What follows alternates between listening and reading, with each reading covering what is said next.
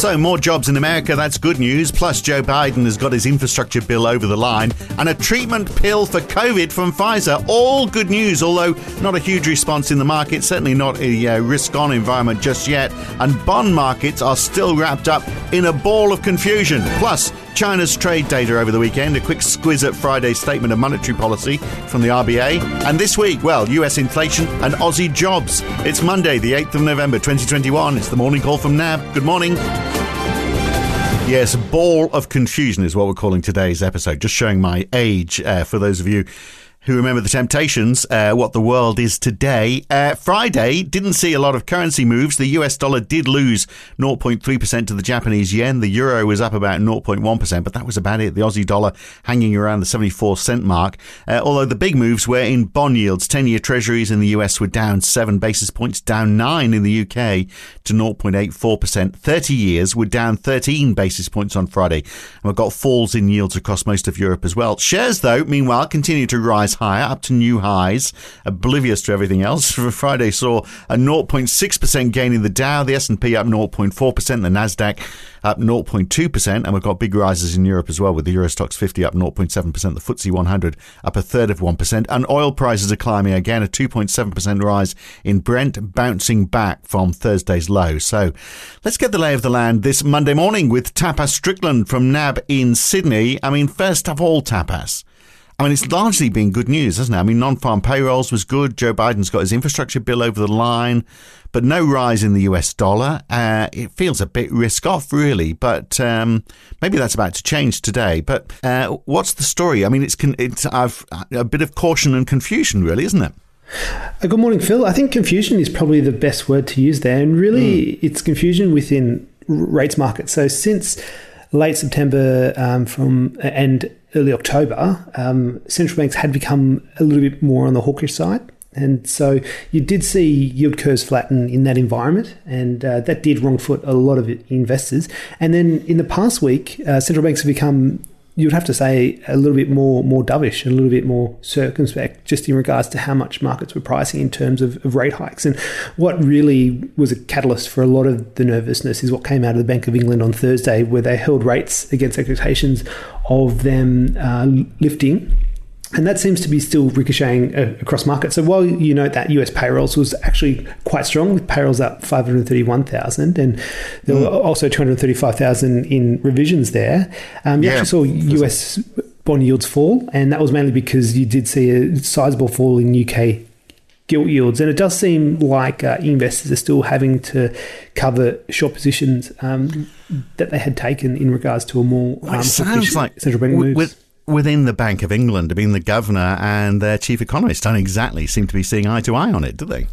Yeah, the Bank of England prior to Thursday's meeting almost seemed in unison towards the rate hike camp, but now they've become a bit more circumspect as well. So Governor Bailey said the MPC won't bottle it in hiking if necessary in December, but Chief Economist Hugh Pill sounded a lot more cautious and saying he feared higher rates would damage the recovery from the pandemic in a misguided attempt to clamp down on short-term price pressures. And I think what is starting to change some of the views within the UK MPC is some of the softening of the data in the UK, which suggests activity is adjusting to lower potential output, and therefore you may not need those rate hikes or as much in terms of rate hikes as needed as prior. And maybe it's better off waiting for a little bit more data just to see how the economy is faring, just given the rise in inflation. And that's also what fellow MPC member Tenreo was also saying as well. But if that is driving bonds in the United States as well, isn't it a bit of the tail wagging the dog? Because the story is the opposite in the United States, isn't it? So non-farm payrolls was very good, and interesting, that actually if we look at private jobs versus public sector jobs, the private sector 73,000 less people on government payroll, 604,000 more on private payroll. So. If the government employed a few more people, it would be even better than it was. But on top of that, we've got the $1.2 trillion infrastructure bill passed over the weekend as well. And consumer credit was looking good as well. So it's all looking good news in the United States. So we're going to see a bit more optimism perhaps and some movement in bond yields today, do you think? In regards to the US jobs data, it was undeniably strong. And it does suggest the US is moving past the Delta outbreak there. And as well as the headline payrolls print, you also had the unemployment rate falling by 0.2 to 4.6%, and wages growth still very strong with average hourly earnings at 4.9% year on year. And in regards to when the Fed could achieve its maximum employment kind of mandate, at the current trend payrolls pace of around 450,000, it will take about 9 months. So you're basically getting there by July 2022. And so that definitely keeps alive the possibility of multiple rate hikes in the second half of 2022. And when you look at market pricing, markets fully price the first Fed rate hike between July and September, and a follow-up one towards the end of the year there. So US rates markets are still pricing in the chance of the Fed hiking rates in the second half of next year. And that is in contrast, and the contrast is starting to grow in regards to what other central banks are doing there.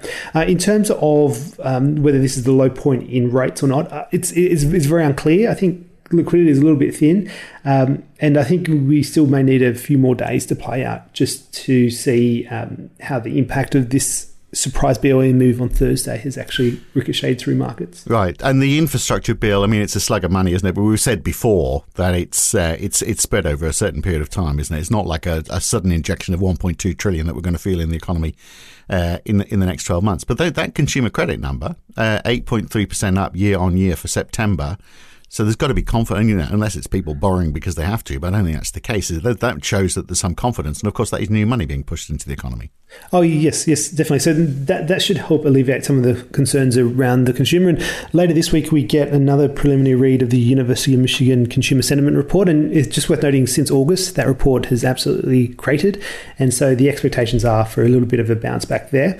Also, probably helping sentiment as well on Friday in terms of equities was a fairly bullish report by Pfizer that noted its latest COVID drug used in combination with a HIV drug cut the risk of hospitalization by 89%. So that's quite a large reduction in hospitalization just through an effective drug there. And there was also some fairly bullish remarks from a Pfizer board member who said by January 4, this pandemic may well be over, and that will be moving into the endemic phase of the virus. And so what you have seen is a massive surge in reopening trades in the US. So the broader Russell 2000 was up 1.4%, and over the week it's up an incredible 6.1%. It's the news the travel industry wants to hear as well, of course, isn't it? I mean, because this is a game changer, isn't it? If you know that you can, if you get it, there's a treatment to stop you getting it really badly. And I think the evidence is it's very significant, the effectiveness of that. So that really does change behaviour. So let's look closer to home then. The RBA statement on monetary policy over the week. That stays with the likelihood that a rate rise in Australia won't happen until 2024. But it doesn't rule out 2023, does it? No, and I think that was the interesting thing out of the statement of monetary policy. So not much was really expected, just given Governor Lowe had spoken quite extensively on Tuesday. And while he did say on Tuesday the possibility of a hike in 2023, he didn't really say whereabouts in 2023 that could have been. And when you look at the forecast scenarios and where inflation is under the upside, it would suggest that liftoff is in the early part of 2023, and that it would be consistent with the series of relatively aggressive rate hikes. Now, of course, that's only the RBA's upside scenario, so they're still guiding towards 2024 there. As for NAB's view, we see the RBA lifting rates from about mid-2023, and we also see the RBA scrapping their QE program at February next year. So they've got less to look at, haven't they, really? I mean, in many parts of the world, it's a question of inflation and employment. Employment's doing okay generally in Australia. It really is just the inflation question, isn't it? And where that's going to take us. And there's a huge difference in expectations in the short term between householders and economists and other interested parties, just showing in Australia we are as confused as everyone else in the rest of the world as to where this is all going.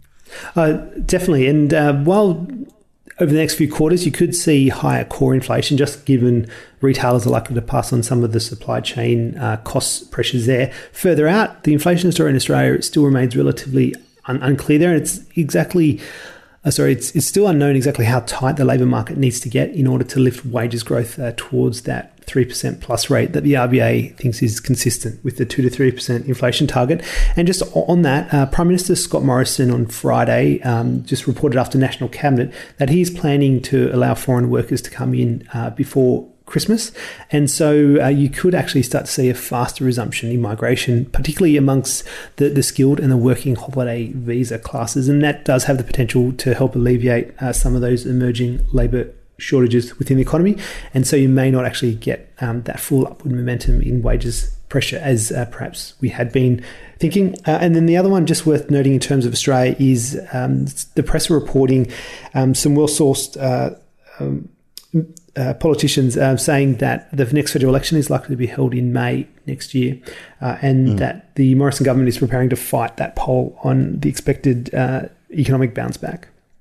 That's a lot later than some were expecting. I mean, there was a question, wasn't there, about whether he'd actually call an election before Christmas. So it sounds like that's not going to happen now. Look at the record trade surplus for China over the weekend. Exports were up 27.1%, more than expected. Imports were up 20.6%, which is still a lot, but 25% was the expected number. But there are some worries going forward, aren't there, still about supply chain difficulties, particularly, we've talked about it so many times, this zero COVID policy. They had 764 new infections on Sunday, apparently. So, and each one of those can lead to a shutdown somewhere.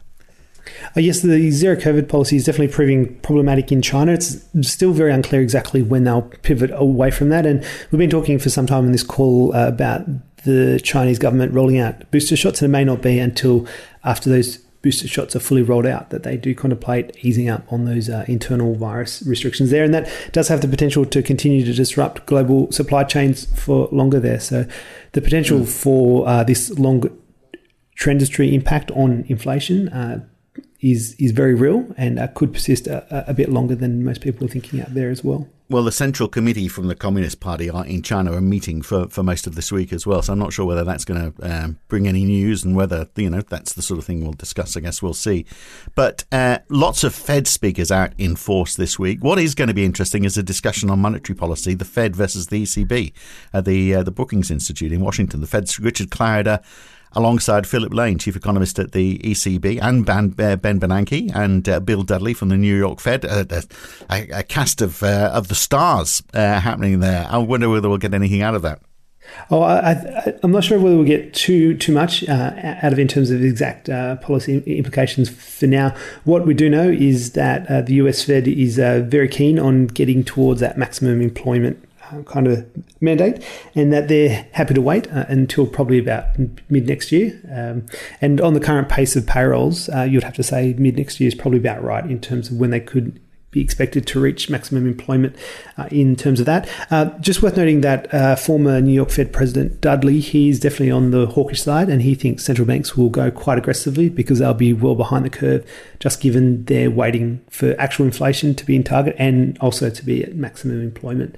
In that environment, inflation expectations could easily lift quite high. And so his argument is when the Fed goes, it'll have to go quite aggressively. Yeah, well, I guess if we see that inflation is still rising, even as supply chains are fixed, but we see inflation rising because demand is still there, then that is a very clear path, isn't it? It's just while there's a question mark about how much the price is rising because of the supply chain difficulties. Oh, definitely. And when you look at most central bank speeches, and the Fed's George was out on Friday as well, and she's on the hawkish side, and even she believes that the economy and consumers will start to pivot away from goods, which have seen most of the prices pressure, and towards services as we start to reopen there, and that will help alleviate some of the global supply chain pressures on the good side, and should help alleviate some of the pressures in terms of prices.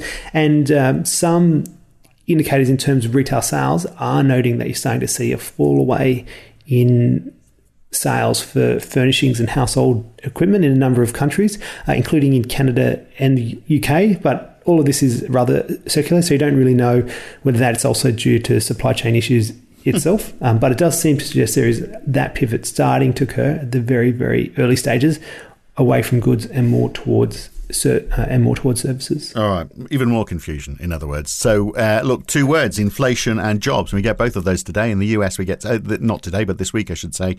And we'll talk about it later in the week because we've got more time to do it then. But we've got US CPI and the Australian labour market report as well. They're the big numbers this week, I guess. Oh, definitely. And US CPI, all eyes on that, really, and just to see whether there has been a broadening in price pressures. And just worth noting, the alternative core trim mean measure has started to pick up noticeably in the last couple of months in the US. That does suggest maybe inflation pressures are becoming slightly broader there. As for Australia, the employment figures for October, we're expecting a fairly sharp bounce there, 80,000 jobs. Just worth noting, though, it's only really the first week of reopening that it captures in New South Wales. So in some respects, this data is dated. And when you look at more leading indicators of the labour market, such as SEEK job ads, they've risen quite strongly over the past couple of months. So we would expect further gains to occur from here. Picking the exact timing of that recovery within the official data is a little bit uncertain, but we're pretty confident that we're going to get a very sharp recovery in the labour market. All right, very good. Good to talk again. Catch you very soon. Thanks, Tapas. Cheers. Thanks, Phil. And there we are. That is Monday morning's edition of The Morning Call. I'm Phil Dobbie for now. Back again tomorrow morning. See you then.